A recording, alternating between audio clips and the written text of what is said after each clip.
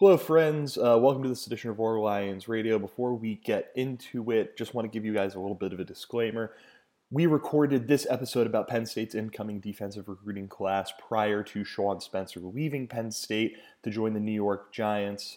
We're all super stoked for Coach Chaos. Think he's going to do great things there, but just wanted to give you a heads up that within this episode, you're going to hear a couple of references to Coach Spencer. We apologize for that, and we hope that other than that, you guys enjoy this episode of the podcast. Thanks. Hi, everyone. Welcome to this edition of Roar Lions Radio. I'm your host, Bill DeFilippo, joined tonight by my co-host, Matt DeBear. Matt, what's going on?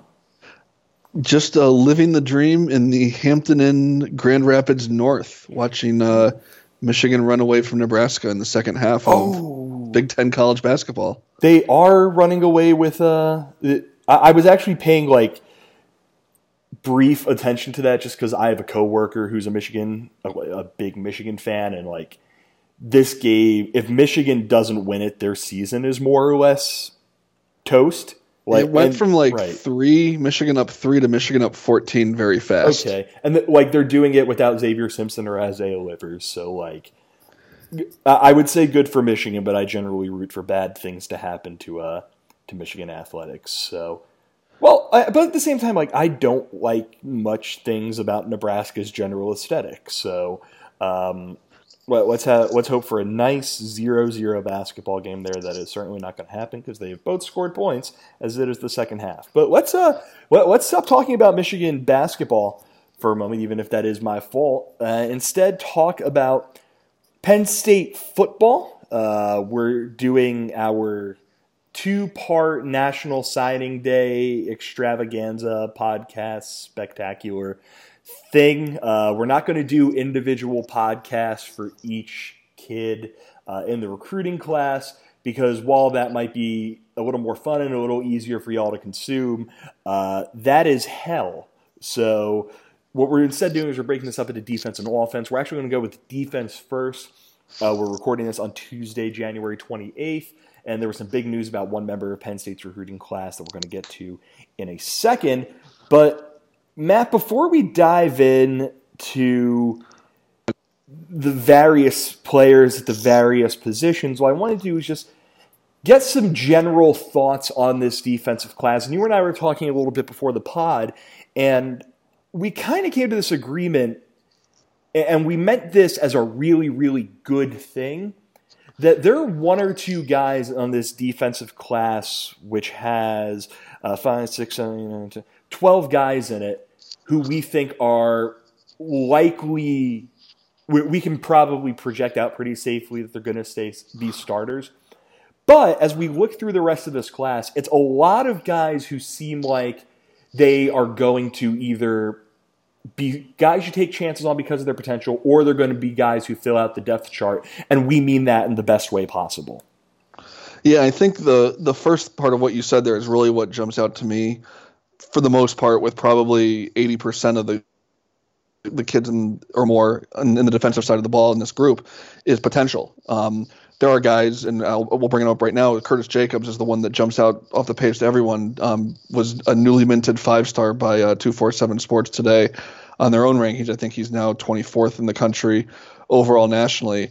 But aside from him and maybe a guy like Enzo Jennings, who's top 150 roughly in the country, there's a lot of guys that certainly have that word potential to become big time players down the road. But I think whereas when you look at previous classes, especially over the previous 2 years, you have more jump off the page starters. There aren't guys that you look at them right now and say, that guy's going to be a 2-year starter. That guy's going to be a future NFL draft pick. There are certainly guys like that in this group, and we'll talk about some of the traits that each one of them have as we work through the position by position here in a minute. But for the most part, it is a low floor, high ceiling kind of group where you've got a lot of guys that, if it all comes together physically, mentally, learning positions, things like that, can certainly become elite players. But save for those couple guys, there isn't that top to bottom jump off the page. These guys are going to be household names at this point. And like I said, I think when we are talking about this group in 2 or 3 years, there's going to be a handful of guys, at least from this group we're going to talk about here over the next little bit, that become those names, but just a little bit different from what we've to some degree have come to expect under James Franklin, where they're recruiting with more of the big names as far as other programs and guys that are top 200, top 100, top 50 nationally. This is more of a depth building and potential laden group. It's interesting because, like, I'm going to go to the other side of the ball for a second, talk about a larger football thing here, which is that when you think of quarterbacks and you think of the phrase game manager, like, that's usually used as a way to kind of talk down to a guy. When really, if you're given the title of game manager, it's usually because you're just a person doing okay things on a really good football team. And I think that sentiment kind of applies with this defensive class, because when we look at it, it doesn't seem like the kind of, with, again, one or two exceptions in Enzo Jennings and Curtis Jacobs, it doesn't seem like the kind of class where, like, we're going to be raving about guys in it turning into first-team All-Big Ten caliber dudes. But the strength of, say, the 2016 Penn State team was that it was able to take off its starters every now and then and put on those second-unit guys, and those second-unit guys were able to get the job done. This past year's team, when Micah Parsons needed a blow, they were able to put Jesse Lukita on or Brandon Smith on. When Jan Johnson needed a blow, they were able to put Ellis Brooks on. And there was obviously a drop-off because it's not starters, but it's still guys who were able to give positive contributions to your football team. And I see that a lot in this class. You know, like you mentioned, Matt, they're the guys who are going to be a little bit bigger projects, but there is like that middle, there's like the upper class of player in this class. There's the lower class, the more potential-driven guys in this class. And then I think there's a pretty strong middle class of dudes who project out to be interesting depth pieces, guys who can make spot starts, to use a baseball phrase, those sorts of things. And it's weird because I think it's really interesting, Matt, just as kind of a general thing, but something that was certainly evident on the defensive side of the ball. It seemed like there was a bit of a sentiment that I've seen among some Penn State fans, obviously not this large, overwhelming vocal chorus of Penn State fans, that, you know, they were in on some of the biggest names in recruiting this year. I mean, obviously, the one that everyone's going to go to is Brian Breesy, who ended up going to Clemson, even though there was a spell where it seemed like Penn State was his number one target. Few other kids who were really interested in Penn State to one extent or another. You know, Mikhail Sherman type kid, someone who pops into my mind. Derek Wingo was a former commit here. And I think it's easy to see that Penn State is number 13 in the national ranking, number 3 in the Big Ten ranking, and see that Ohio State and Michigan are ahead of them, and get a little bit upset. I don't think that sentiment is necessarily off base because, again, they didn't land some of the big fishes that they were especially on the defensive side of the ball. But I still think that this defensive class has the potential to be one that is really, really productive for Penn State for the next 3, 4, 5 years of football. Is that something you'd agree with? Yeah, I think what I was trying to say along those same lines earlier was that, you know, for the most part, these guys are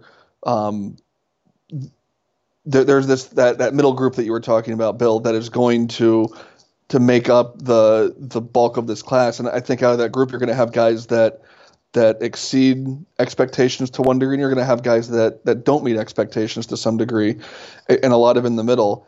And when you talk about, and we're going to get into it here, there's one position in particular I think where that stands out above everything else, that it's, if you're not landing those big fish, this is kind of the the appropriate plan B, especially when you look at the makeup of Penn State's roster currently, where you can, for lack of a better term, take more of a risk, if that makes sense, with guys that knowing that inevitably, completely 27 kids in this class, knowing that probably your degree of misses is going to be a little bit higher just because of the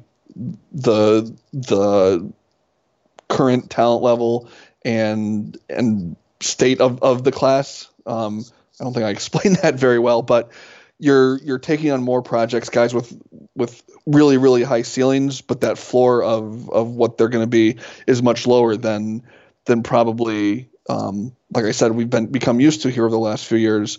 But at that same time, I think it's how you build depth on a football team, and I think they talked about that as a coaching staff back in December when a lot of these kids signed. Yeah, and that's a position that I think kind of exemplifies that. Is defensive tackle. We're going to go position by, instead of going player by player like we have in the past, we're going to go position by position. Starting with defensive tackle, a position that I think does a pretty good job of kind of summing up this general point. There are 5 guys. There are 5 guys who make delicious cheeseburgers and French fries. But there are 5 guys in this class who project out to be defensive tackles. Even if they are currently a defensive end, that would be Cole Brevard, 4-star recruit from Indiana, the number 203 player nationally. Fator Mulba, who 3-star recruit from Harrisburg, number 799 nationally. Those guys are early enrollees there on campus by now, and they will eventually be joined by Koziah Izzard, 4-star, number 237 nationally from Maryland. Amon Vanover, 3-star, number 422 nationally from New Jersey. And Brandon Taylor, 3-star, 588 nationally from Ohio. And Matt, when I look at this group of defensive tackles, I look back on last year's class, and it kind of reminds me of that in a bit. Last year's class, Hakeem Beamon and Devon Ellies, 2 good players. Whether or not they are able to become starters, who knows? But they do seem like the kind of guys who are going to be productive. They're going to get snaps, that sort of thing. And I see that in a Brevard and an Izzard. And then you have last year was Joseph Darkwa, who was a bit more of a project because he was coming over from Germany. But Brandon Taylor, Amon Vanover, and both of them are defensive ends who are going to be moving inside. And then Koziah Izzard, who kind of falls into the Fator Mulba currently on campus. Those guys seem like they're a little bit more of projects who have to learn and get molded into football players. But to one extent or another, they all seem like guys who there's something about them that leads you to believe that they could be contributors. Whether or not they're starters, we'll find out down the road. So what are your general thoughts about this class of defensive tackles, the 5 guys who we think are going to be lining up on the inside for the Nittany Lion defense? Well, I think this is really the position on defense that kind of underscores that pretty obvious strategy from the outside looking in of, okay, we're not getting those top 50 type players at the position. How do we compete with the programs that are? And I think you see it in these last couple of classes. You get guys that have that lower ceiling in a sense, but a higher floor. That's a guy like Cole Brevard or Koziah Izzard, I think, kind of are what they are. They will certainly improve as you'll put on better strength and work under Sean Spencer going forward. But then you have guys like Brandon Taylor, Vanover, who are both defensive ends currently that seem likely, just based on their size at the moment, are going to grow into defensive tackles. And then a guy like Fator Mulba, who is the ultimate, in a very similar sense to Joseph Darkwa, a true project. Really, really high upside, but we just don't know. He's an 18 or 19-year-old kid that has to learn how to play football at this level and get bigger and stronger and take advantage of his natural athleticism, but learn how to channel it into Big Ten football. But I think defensive tackle probably more than any other position, and we saw it with the 3 elite teams in the playoff, LSU, Clemson, and Ohio State. You win at that level, certainly you need the elite athletes at quarterback and wide receiver and in the skill positions. But I think more than anything, it is, what we've come to learn about football at its very root from the time we started watching it is you win football games for the most part up front. And that's with elite offensive line play and elite defensive line play.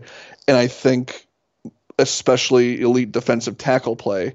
And there's only a handful of those top 50 can't miss kind of guys that already have an elite college football body, already know how to play the position, or have that natural talent.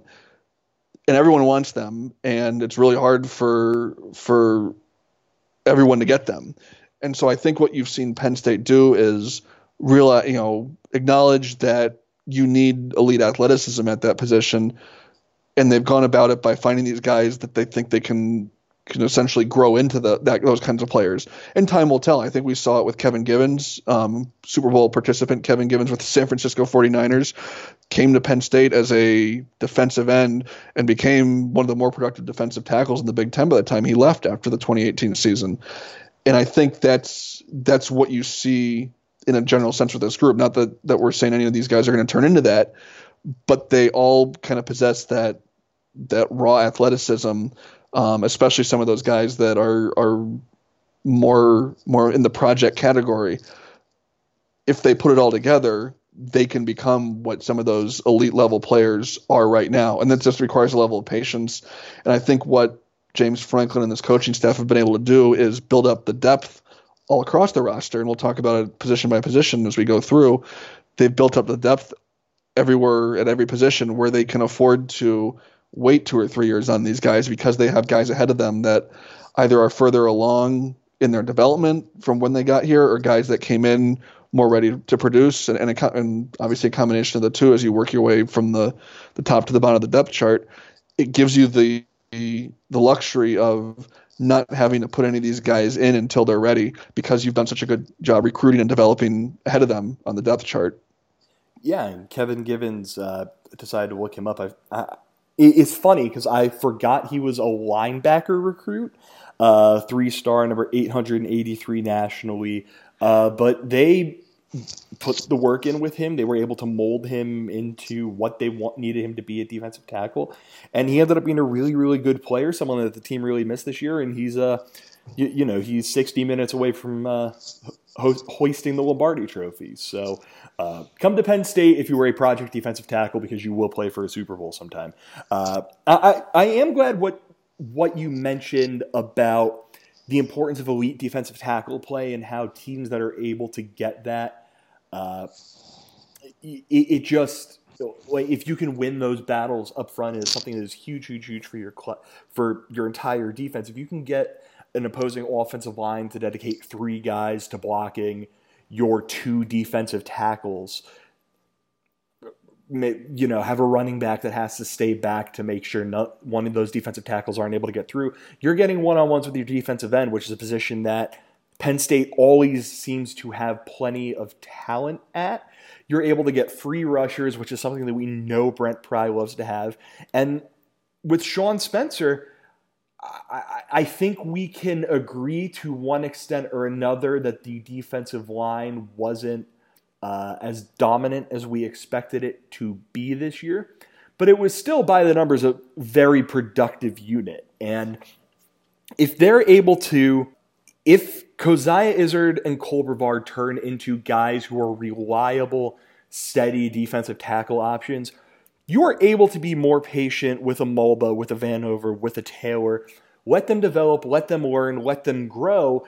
You kind of touched on Mulba, Vanover, and Taylor, Matt, and how they're guys who need to kind of learn the game a bit, especially at this level, get their bodies to a position where they can contribute at this level. I want to ask about Izzard and Brevard. Izzard, defensive end, who's probably going to move inside. He's 280 pounds, so he projects as a defensive tackle once he gets to do a college strength and conditioning program and put some weight on.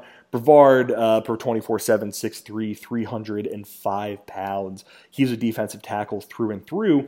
When with anything that you've gotten to watch and see out of these guys, what leads you to believe that they are going to be players who are able to consistently contribute in the middle of the Penn State defense for the entirety of their time? Well, not for the entire, whenever they're needed to do that during their time in Happy Valley. I'll start with Izzard, who I think kind of epitomizes the challenge of recruiting defensive tackles and projecting them and evaluating them. He was a guy a year ago at this time, or maybe a little bit longer ago than that, as a high school junior, was among the top 50 or top 100 players in the country. And a big part of that was he was bigger and faster than everyone else. And obviously that you want to be bigger and faster than everyone else. But what happens with a lot of these guys is they plateau and the rest of the class catches up. Essentially they hit a growth spurt early and they become more a young man than a high school kid, faster than their peers. And I think Izzard is that to some degree. I think he didn't show a step back. I think he just kind of was caught from behind to an extent. He's a powerful guy. He's quicker than you would expect from a guy who's pushing 300 pounds. And I think he's one of those guys, and it sounds very cliche, but you know what you're going to get. He comes hard every play. You don't see, this is, you're going from highlight tape, so take this with something of a grain of salt, but you don't see a guy that is taking plays off. I think he's just, kind of a relentless player. I think he's a guy that you'll see rotated in, especially early on in the year, just to kind of get his feet wet a little bit. But what excites me about him the most is he's just been a real consistent player. He's been a guy that didn't vault up the rankings. He's not a guy who tumbled when all was said and done. He's ultimately a top 250 player in the country. He's one of the top 25 to 30 defensive tackles in the country, and maybe he's not top 5 to top 10 like he was, but he acquitted himself pretty well as a senior this year. And then Brevard is just kind of your classic space eating big body. Obviously a pretty athletic guy for his size, but just kind of looks the part. You look at these guys and on highlight tapes, and he looks like a big time football player. I think he excels certainly more as a run stopper at this point, just because of his raw size, and a big part of that is certainly just being physically bigger than a lot of other high school players, especially interior offensive linemen. He's another guy that I think will certainly get a chance to play early. It'll be interesting to see how he progresses. There is playing time up for grabs. I think as we get through spring practice, we'll potentially see a couple spots in the depth chart open up with potential transfers. But he kind of fits the mold of that one technique defensive tackle to a T. And I think what, among other things, excites me about that is his role is pretty defined. He's not one of these guys where is he a 1, is he a 3, is he moving from the outside to the inside? He's a true one technique tackle all the way, and I think that's when Penn State's been at its best up front, they've had a guy like that, and I think to some degree you could point to some of the struggles this year up front with not having a guy that really excelled consistently in that role. Yeah, while you were speaking, I went and I looked up Coziah Izzard's ranking history. I didn't realize he was the number 33. Now, this is back in November of 2017, so obvious gigantic grain of salt here, but was number 33 player in number 33 recruit in America. He then fell into the hundreds, got back up as high as 133 in September of 2018. Tumbled a bit. He is now at 240, which still I'll happily take I will happily take the number 240 player in the country at a position where Penn State could use a little bit of help. Moving out on the defensive line now to defensive end, Penn State didn't. It took 4 defensive ends, 2 of them, as we mentioned, seemed like the guys were going to move inside. Well, one of those potential defensive ends, it's a little unsure what's going to end up happening with him positionally. Zariah Fisher, 4-star, number 348 nationally. Had a big move in the recruiting rankings a little bit earlier this year, where he went from, a kid in the, he was 834 in college football, and he was able to jump up to where he is now at 348. From Arequipa, unsure what's going to happen with him. And then there's Bryce Mostella, who defensive end all the way, 3-star, number 596 nationally from Grand Rapids, Michigan. He's the kid who, Matt, we'll talk about both of them just really quickly. Mostella is the guy that we're going to focus on as a defensive end because he obviously is going to be one.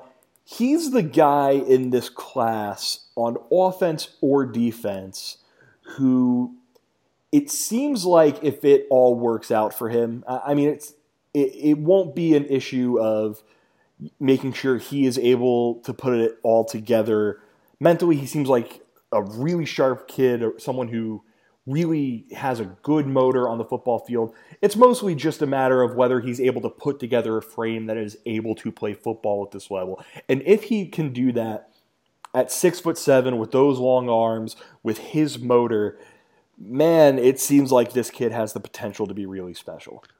Yeah, I think, one, he's the most fascinating player off the field in this class, as we talked about on our signing day podcast about a month ago. Just take a scroll down his Twitter to see what we're talking about, or his commitment video.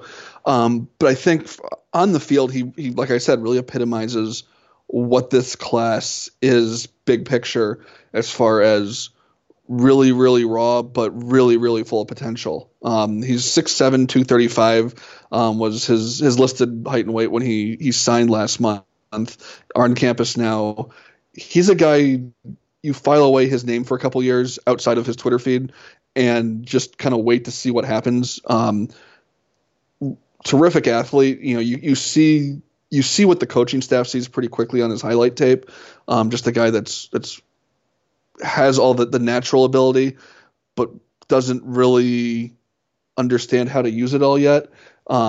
And especially when you get into the Big Ten schedule with the Ohio States and Michigans and potential playoff games and New Year's Six bowls down the road, you don't get by on just that alone. But he physically, at 6'7", has really long arms, is really quick, and I think if you give him a couple years with Dwight Galt and his band of scientists and Sean Spencer as far as on-field technique, not saying it's going to happen, but if it does, the sky's really the limit for him. He's just an absurdly naturally gifted athlete. It's funny. While you were speaking, I looked at his 24/7 player comparison, and the comp that they made was Marcus Davenport of the New Orleans Saints, who he's a guy 6'6", 265.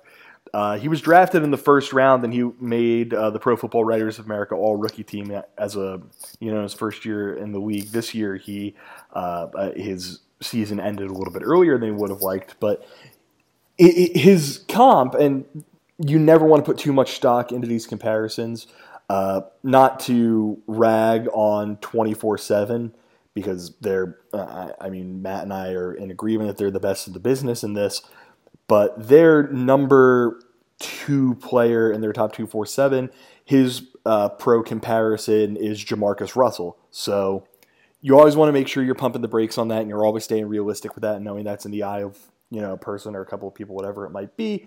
Having said that, he's still getting a comp to a really, really good football player and a guy who got taken to the first round of the NFL draft.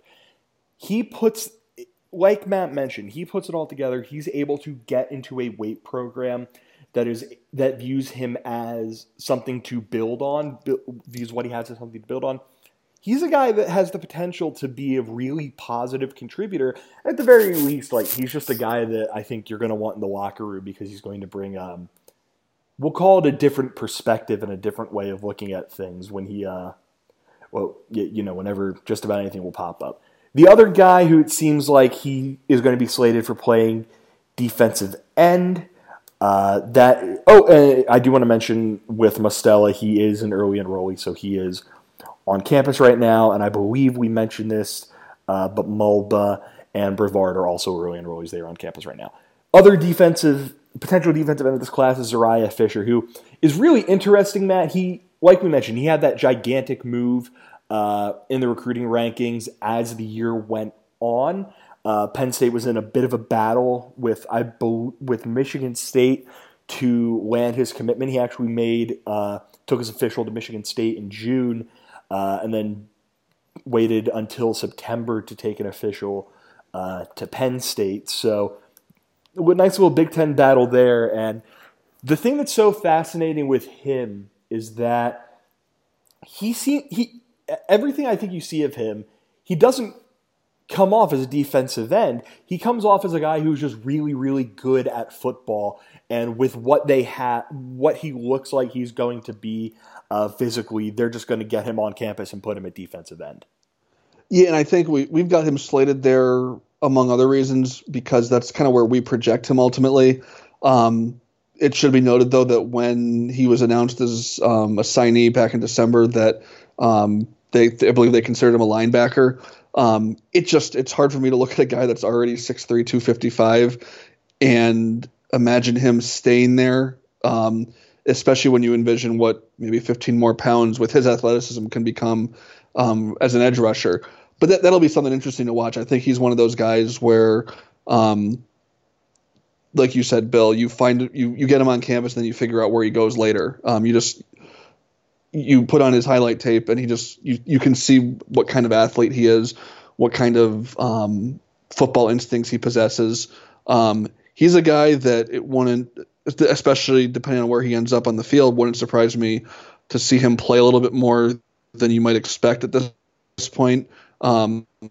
Just because you see a football player, and I hate cliches like that because it doesn't really mean anything ultimately. Mm-hmm. But I think when you watch, it's something everyone knows what it means. Like he's just good at football, which everyone is to one extent or another. But when you have a guy who, you kind of have to figure out what he is on the football field, and you can chalk it up to that more or less. Exactly. I think you see a guy that knows how to get to the ball carrier. You see a guy that diagnoses plays from a linebacker position. That you need guys like that. And I think one of the things that jumped out to me with his just general recruitment is the fact that Penn State was on him when he was barely a top 1,000 player in the country. And then 247 reevaluated him later in the fall, and he just shot up 500 spots in the composite rankings. I believe he's top 200 or maybe 150 on the 247 individual rankings. So you see the staff knows what they're looking for to a large degree, and sometimes guys put together sooner, and like they do in Fisher's case, and sometimes it takes guys longer, after they're on campus and their actual star ranking doesn't update. But I think what we've seen in the now 6 years that James Franklin's been in Happy Valley is kind of epitomized by Zariah Fisher. They know what they're looking for as far as football players. And it doesn't always pan out, but it feels like there's a lot more hits than misses. And Fisher is just that kind of guy that they saw the big picture probably a little bit before other people did, whether it be from highlight tapes or camp visits or just being able to watch him in person. Yeah, it's something that in a way you kind of have to do this with everyone. Every kid in recruiting, you have to especially do it with the kids who are more of projects. The ones that we've mentioned a few, the ones who are a little bit further down the pecking order in this class. But you really do just have to put your faith in the coaching staff with a guy like Fisher, and you basically have to hope that they're going to go, listen, we know how good he is, we know how talented he is. We trust that he is just going to figure something out, and our job is to put him in positions where he could do that, because we think he's going to be able to positively influence our football team in a way that, it was worth getting in on him when he was still a kid in the 800s and 900s in recruiting rankings to see where he is now and what he could possibly be down the road. Moving on to linebacker, there are two members of the class here. Tyler Elsdon, 3-star, number 548 nationally from Ashland, Pennsylvania. He is an early enrollee. He's on campus right now. All that. And then, with all due respect to Tyler, we're going to spend a little bit of time talking about him and a bit more on this guy. The crown jewel of this class, 4-star, number 35 nationally by 24/7's composite. Today he earned his 5th star on 24/7's rating as the number 2 outside linebacker in college football, the number 24 player, or number 2 player in his class, outside linebacker in his class, number 24 player. It just overall from Owings Mills, Maryland, Curtis Jacobs. We'll get to him in a second. I want to give this moment to Tyler Elsdon right here because he is a 3-star on the composite. He's a 4-star on 24/7's individual rating. Matt, when I watch him, I see just he's one of those guys you're going to plug him in at linebacker and he's going to know what to do, and he's not going to be this world-beating athlete. I mean, Penn State's linebacking core has some guys who are just absolute freaks, but if he's the Jan Johnson, a better version of the Jan Johnson, Brandon Smith type, original Brandon Smith type, where you're just a really smart linebacker who is able to be in the position that you need to be in. He's a guy who's going to be playing for this team. Oh, absolutely. And I think, among other things, I really like that he earned his offer in camp. There's a number of other guys like that here, but he kind of epitomizes that. I think he camped 2 or 3 times over the summer for Brent Pry and the defensive coaching staff before he got that offer. He is a way better athlete than I think he gets credit for when you read some of the scouting reports on him. He's not an elite athlete like the guy we're going to talk about here in a minute, but he's way better than he gets credit for, in my opinion. And I think he's, like you said, a smart football player, which is, especially at linebacker and a guy that you're planning on potentially plugging in the middle of the field, is a smart player, diagnoses plays well, gets potentially down the road, gets the team in and out of the right call with those smarts. He reminds me a lot of Ellis Brooks in a sense, where I think potentially if he had a more active recruitment, you would have seen him maybe have a little bit higher ranking on Rivals and ESPN as well. Like you said, Bill, he's a 4-star on 24/7. He's not a guy you're going to see right away, especially when you look at some of the talent in front of him in the last couple classes. But like we said up front, this is a guy that provides really solid depth down the road, and maybe he does take another step or two above what you expect at this point and become a bigger factor down the road. But because of those guys they recruited over the last couple of years, you have the luxury of waiting to see what he does become. But he's the kind of player I think every team needs at linebacker, whether he's starting or not. That just he's a local kid, wanted to play football at Penn State, went out and got it. And I think a lot of times you see kids like that are gonna do whatever it takes to get on the field and make themselves better players.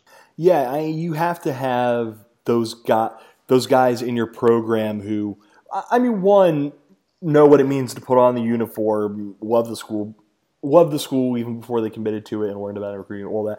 But also just have those instincts, have that football IQ, and also are able to back that up with some amount of talent so that if you need them to be on the field, they're going to be guys who are able to contribute positively. Again, I really don't. I kind of feel bad almost glossing over Elsdon, but the guy in this recruiting class, Curtis Jacobs, continuing what has been an absolutely ridiculous run of linebacker recruiting for the Nittany Lions. Micah Parsons, Lance Dixon, Brandon Smith, and now Curtis Jacobs is the next guy in that mold of game changers at linebacker, right? Matt, this dude, he really, really is just a missile. Like he's going to get in. I think he's going to get in. He's going to be one of those guys who kind of he's going to wow what he does with what he shows as a true freshman with just his physicality, his speed, his athleticism, that kind of thing. He has what you want as a collegiate outside linebacker, and he hasn't stepped on campus yet. Yeah, I think he's a kid that the athletic ability was absolutely never in doubt. You throw on his tape as a sophomore or junior, and you see that elite athleticism that quite frankly very few players in every class have. He plays wide receiver. You think he played a little bit of running back, played all over the field. The question was always going to be, can he play linebacker? And boy, did he answer that question as a senior. And that's really what accounts for that meteoric rise up the recruiting charts. I think he went from outside the top 100 or even further on 247 to inside the top 25 now, because of what he did on tape as a linebacker this year, as a high school senior, what he did at camps, and while still maintaining that level of athleticism that we talked about. He reminds me kind of a combination of Brandon Smith and Lance Dixon, the two 5-star kids in last year's class at linebacker. Dixon is just, again, that elite level athlete. He, I think, and this is just, semantics from watching Huddle video, is Dixon's probably a little bit better overall athlete, which is saying something. But I think where Jacobs makes up for it is he's further ahead as far as learning to play linebacker than Dixon is, and that's why you didn't see Dixon play this year. So it's kind of combining that high-level athleticism of a guy like Dixon with what Brandon Smith brought in last year, where a guy who had that experience playing linebacker, who, oh yeah, by the way, is still a great athlete himself. And you look, this coming year, for all intents and purposes, will be Micah Parsons' last year on campus. It's not inconceivable in the least to see a scenario in a couple years where Penn State is going, 5-star, 5-star, 5-star at starting linebacker with a fourth 5-star player backing them up, and it's one of those. I guess I might have miscounted there, but regardless, it's the level of talent that has come in at a position where just a couple years ago we were wondering, kind of what was going on with the lack of not just talent, but the lack of depth even. The numbers were so thin, and now just in the course of a couple of recruiting classes, they've become, probably from a high level talent standpoint, the deepest spot on the roster. Yeah, I'm looking at the guys who were listed at linebacker in on the 2016 team. Naeem Wortman-White, he ended up getting hurt. Brandon Bell and Jason Cabinda, we knew Brandon Bell and Jason Cabinda were both excellent football players by that point. And then it was a lot of guys, Koa Farmer, Jarvis Miller, they both contributed. Cam Brown was a true freshman. Jake Cooper was a sophomore. Brandon Smith was a redshirt junior. He was a nice player. Manny Bowen, up and down. It's something that I don't think that it's kind of lost to history because of how they've responded. There was a time where there was a question about whether or not, what was wrong with Penn State's linebacker recruiting. And in the last 4 classes, it's been Micah Parsons, who is the best linebacker in college football, Jesse Lukita and Ellis Brooks, 2 guys who have been, rock steady in the moments that they've been called on, even if it hasn't been all that much. Charlie Katcher, a guy who, jury's still out on him. Lance Dixon and Brandon Smith, 2 guys who were potential superstars. And then Curtis Jacobs, potential superstar. Tyler Elsdon, potential very good player for this program. There has been a lot happening at linebacker for Penn State lately. And Jacobs is the guy who's going to fill it. I'm glad that you mentioned how, in the 2021 season, there's a realistic scenario in which Penn State's starting linebackers are 3 5-stars. Brandon Smith and Lance Dixon are guys who could potentially be starting in 2 years. Curtis Jacobs is a guy who could potentially be starting in 1 year. This is going to be this is just a really, really crazy talented position group. And it's one that, we're going to be we want to talk about, the players, but I think a little bit more largely, I just want to focus on this linebacker group. one thing that I think Penn State fans generally hang their hats on above basically everything else in terms of what it has on its football team are linebackers and good linebacker play. It is linebacker U. And it's really hard as I look at what Penn State has done recently to not be able to say this is linebacker U and this is them being the best version of linebacker U at a time when they could really they need 2 or 3 years ago it was desperate that they needed to get talent at this position. Oh yeah, and it's not going anywhere anytime soon either. We in a couple of weeks we'll be breaking down the 2021 class, and you see the names that are already high on Penn State at linebacker, and I think very quickly. I think Micah Parsons deserves a lot of credit because everyone's seen what he's become in just 2 years, being brand new to the position, and they're seeing what that position can open up for you at Penn State. But it's that elite level athleticism coupled with the solid depth that is really, I think, if Penn State could have that at every position, I think that's the goal. Is you're starting that elite talent in there, backed up by really solid players in their own right, and nowhere is that more evident than linebacker. Sorry, I turned the volume up at the TV at the wrong point. Moving to cornerback, a position that Penn State didn't really get a gigantic infusion of talent in this class, in part because they didn't particularly need to have that. They have some talent at cornerback. They're only losing John Reed from that group. Brought in a ton of cornerback talent last year, and they have one, two, three. They have potentially 6 guys at that position already, but they went out and they got another guy who's coming in, who is already on campus right now as an early enrollee, 3/4-star cornerback, the number 382 player in the nation by 24/7 Sports Composite, Joseph Johnson from Virginia. Matt, correct me if I'm wrong, he was a flip from NC State, is that correct? Yeah, he had decommitted before he committed, but yeah, he was a one-time NC State verbal commit.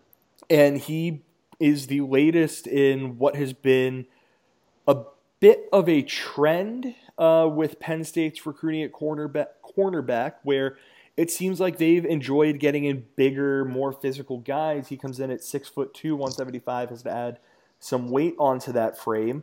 But he's a guy who he's an early enrollee. If he, he'll have a bit of a head start, but he seems like a guy who can really benefit, and it might not be the worst idea to give him that year to get used to life in college football, because there really is no need to rush him.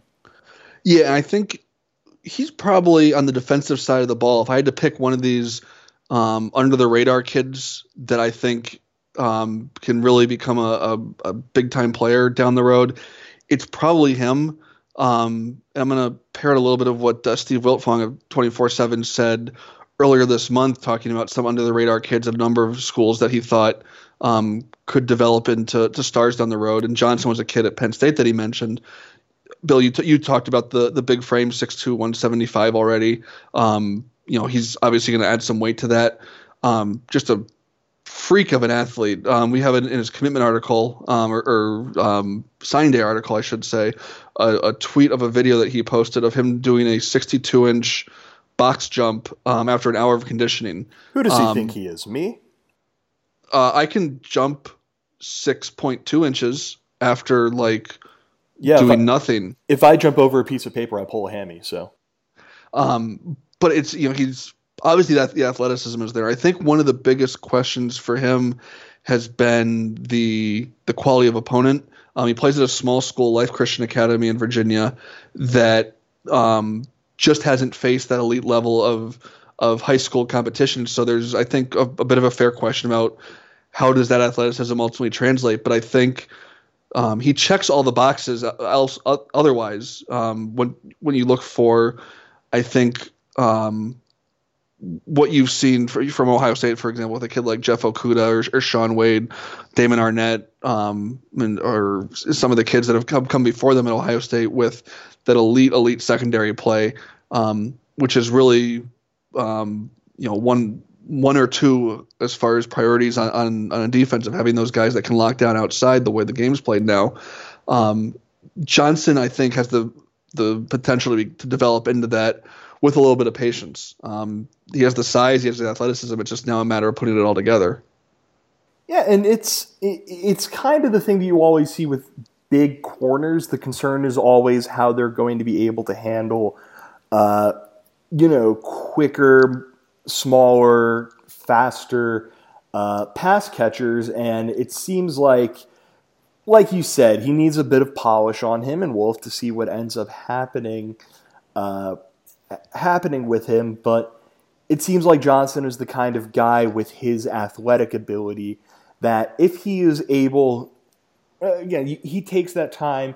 He's in a college strength and conditioning program right now, which is probably going to be really, really good for him to develop that stuff. He's someone who can have an impact and play a whole lot of football for Penn State over the next couple of years. If you had to guess, is he a guy we're going to see? Like, he seems like a guy that's going to take advantage of the 4 redshirt game rule of just with, what he has to add to they might want him to add to his frame, learning collegiate, college football, all those sorts of things. Sound about right? Oh, for sure. And I think when you look at the depth chart ahead of him, there's 5 guys with returning experience in front of him. And I'm going to see if I can do this on the fly. Tariq Castro-Fields, Donovan Johnson, who's missed time to injury but has been effective when he's been in, Marquise Wilson, Keaton Ellis, and Trent Gordon, who we've heard some rumblings could move to safety. Well, but even then, there's also Joey Porter Jr. True, but he was able to maintain the red shirt this year. But that's right. He slots in as a classmate with him essentially on the depth chart this first year. So I think the injuries that Penn State suffered at cornerback this year was almost a blessing in disguise in a sense to get guys like Wilson and Ellis meaningful experience. And I think long term they and the team will benefit from that. But I think it also allows you to bring a guy like Johnson along more slowly because those guys, Wilson and Ellis have at least 2 more years, if not 3 if they stay, through their senior seasons. Donovan Johnson, we'll see how he shakes out after the apparent bad injury suffered early on last year. And you still got Joey Porter there. Trent Gordon, may or may not be at cornerback when spring ball opens, like I mentioned a couple minutes ago. So it's become a very deep position, but I think where he stands out is that size. And, I don't think you see it this year because they've got enough options that I think can be effective. But I wouldn't be surprised, as a redshirt freshman, if you see him, if he's kind of figured things out enough where you see him getting quite a bit of playing time just because he brings an element to that group that especially the younger kids like Ellis and Wilson don't necessarily have. And final position on the defensive side of the ball as we're going through everyone in Penn State's National Signing Day class. Safety, position that is going to be losing Garrett Taylor from last year's rotation, a guy, it's only one name, but it's a guy who played a whole hell of a lot of football for the Nittany Lions. They still have Jaquan Brisker and Lamont Wade. They still have Jonathan Sutherland, and they have Tyler Rudolph in the waiting in the wings.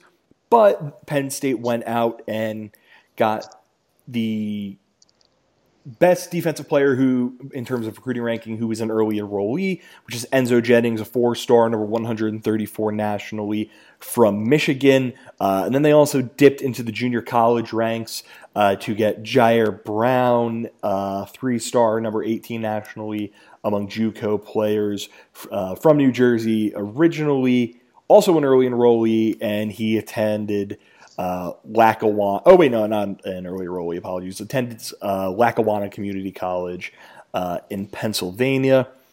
Matt, starting with Brown, second year in a row, Penn State has decided to dip into the junior college ranks to get some reinforcements in their secondary. I'd be really surprised if we don't see Brown kind of follow a similar path if he's physically ready to what we saw out of Jaquan Brisker, where he's going to play, they're going to pick his spots, they're never going to rely on him in the biggest moments, but with Wade, with Brisker, with Sutherland, and with potentially Rudolph being a guy who is able to play after taking the red shirt for a year, it seems like Brown is going to be able to get some snaps even if they aren't necessarily plentiful.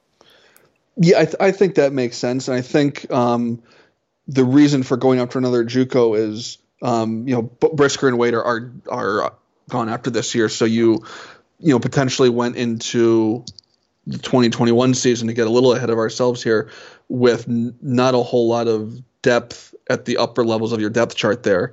And so I think one of the reasons why you're going to see Trent Gordon get a look at safety, just because they kind of have a bit of a void on the depth chart.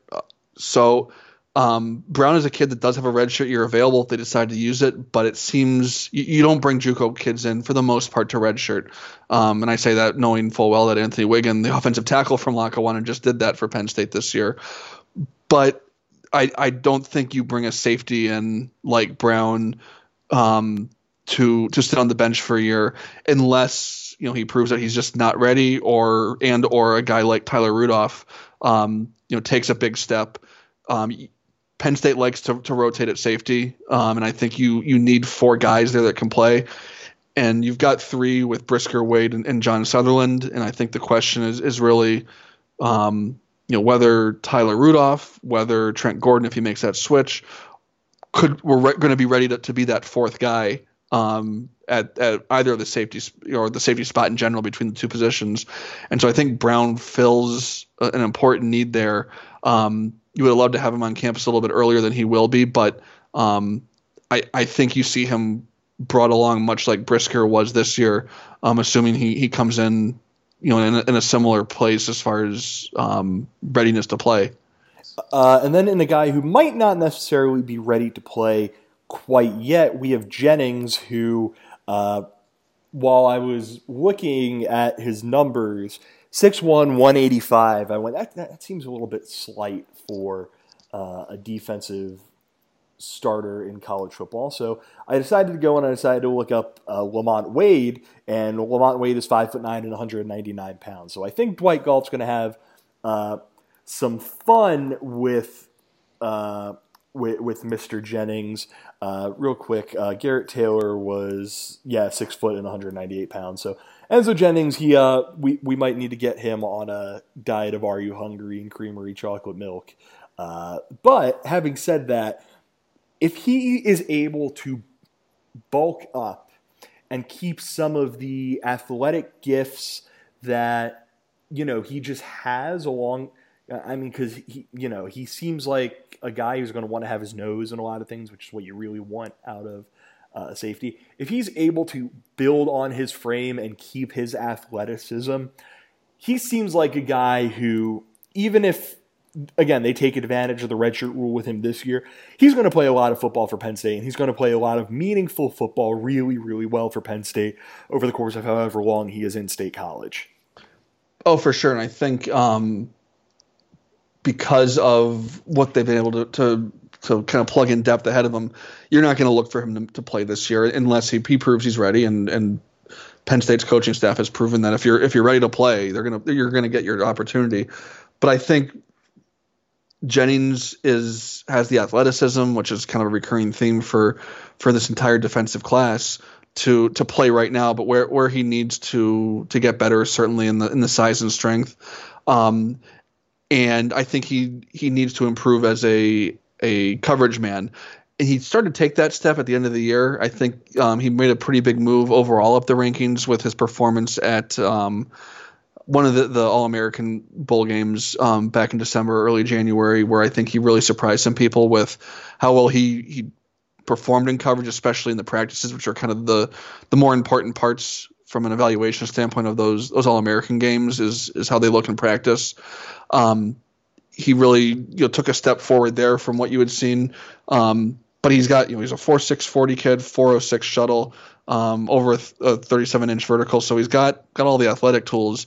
And like you said, Bill, once Dwight Galt gets his hands on him, he's proven that if he has got a really good ball of clay to work with from an athletic standpoint, he can push the right buttons and maintain and improve those numbers while also adding the important muscle strength and overall size. Real quick, just because you would know this better than me.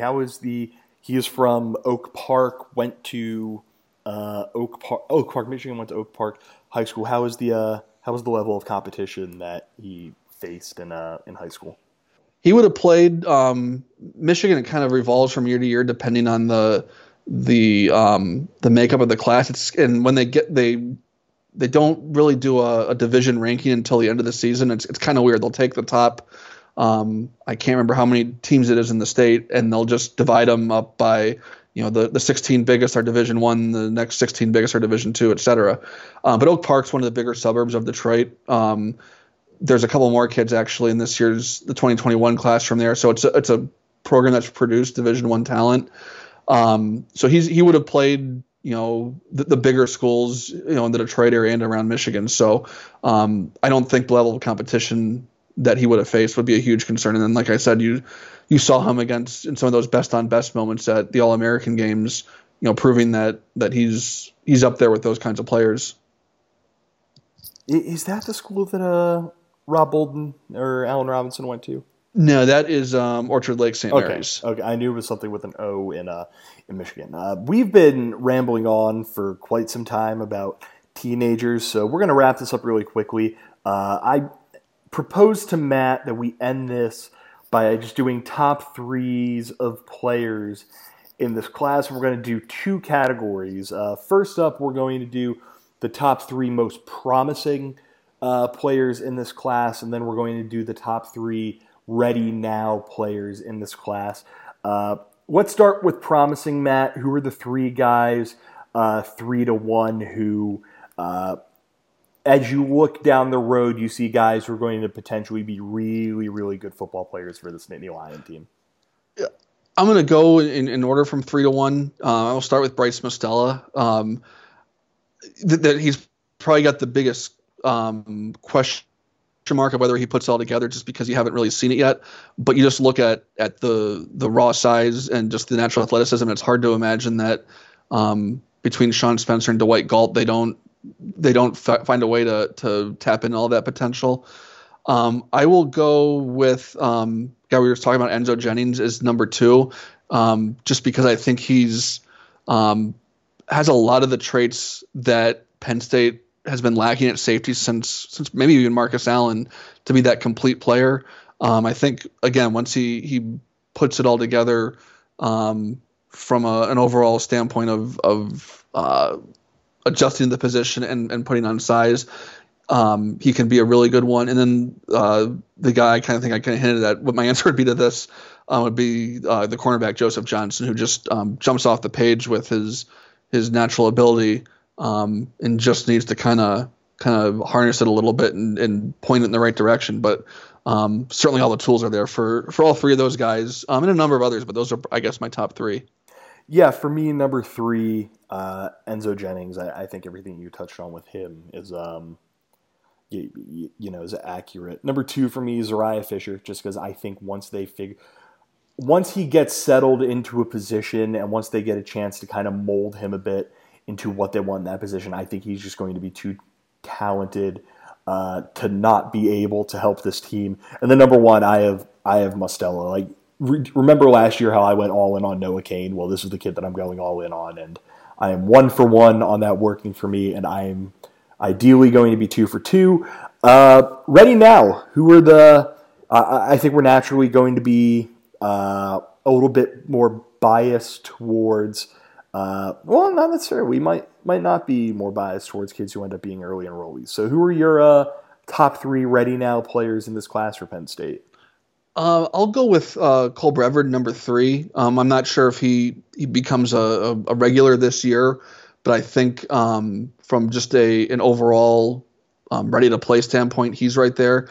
I'm going to go with number 2, Uriah Fisher, because I think I just have this sneaking suspicion that, like I said earlier, he's a guy that checks all the boxes, and it's going to be it feels like it's going to be hard to keep him off the field because I think he is just going to kind of force the coach's hands ultimately before it's all said and done. And then it's hard to go against Curtis Jacobs as number one, just with what he showed over the last 12 months from kind of bringing it all together at an elite level, not only as an athlete but now as a kind of true 100% linebacker. Yeah, for me, we have the exact same number 3. It's Cole Brevard. Like I think with his being an early enrollee, I think that's something that's going to really, like you mentioned, I think that they have talent at defensive tackle. Antonio Shelton seems like a pretty solid bet. Antonio Shelton and PJ Musfer are going to be your 2 starters, and then Damian Barber, Fred Hansard, Judge Culpepper, maybe one of the freshmen are able to get some run. Like, they have bodies there, but I think that he's someone that, with his size, with his physicality, and with the fact that he's an early enrollee, he has the potential to get a chance. Hopefully Enzo Jennings could be number 2. He's able to put on some weight here. But for me, 2 and 1 are Curtis Jacobs, like freak of nature. He's awesome. Like, Curtis Jacobs is the kind of guy, and we saw this with Brandon Smith last year. Didn't see it with Lance Dixon, even though it seemed like he had the talent to do this. They just decided to take things slow with him because they didn't need him. Jacobs just seems like the kind of kid who has the talent you cannot keep off the field, and I would not, even with all the talent that Penn State has at linebacker, he seems like a guy who you can toss on to the field and he'll find a way to make an impact. Any parting thoughts? Or are we good to wrap up this hour of chatter about teenagers who decided to put on a Nittany Lion hat? I think we're out of words for about 7 days before we do this all over again with the 15 guys on offense. Oh, we're doing that in 7 days. Damn. All right, I get some. We're gonna make one. Yeah, we'll talk about that later. Thank you, everyone, for listening to this edition of Roar Lions Radio. We really appreciate, as always, the support that we get from you guys. Always appreciate all the listeners we get. Make sure you're heading onto our various podcast platforms and you're subscribing. If one of those podcast platforms is it's no longer iTunes, it is now Apple Podcasts. You're going to Apple Podcasts, make sure you're leaving us a review. Make sure you're following us on all of our various social media channels. We, as of this podcast, are at 9,441 followers on Twitter. We want to get up to 10,000, and I am willing to be as unhinged as possible on Twitter if that means you're going to follow us. So please go there and do that. Make sure you're reading and supporting the site. And, of course, the best way to support the site is always to buy T-shirts. One last time, thank you very much for listening to this edition of Roar Lions Radio. For my co-host, Matt DeBear, I'm Vil DeFilippo. Take care, everyone.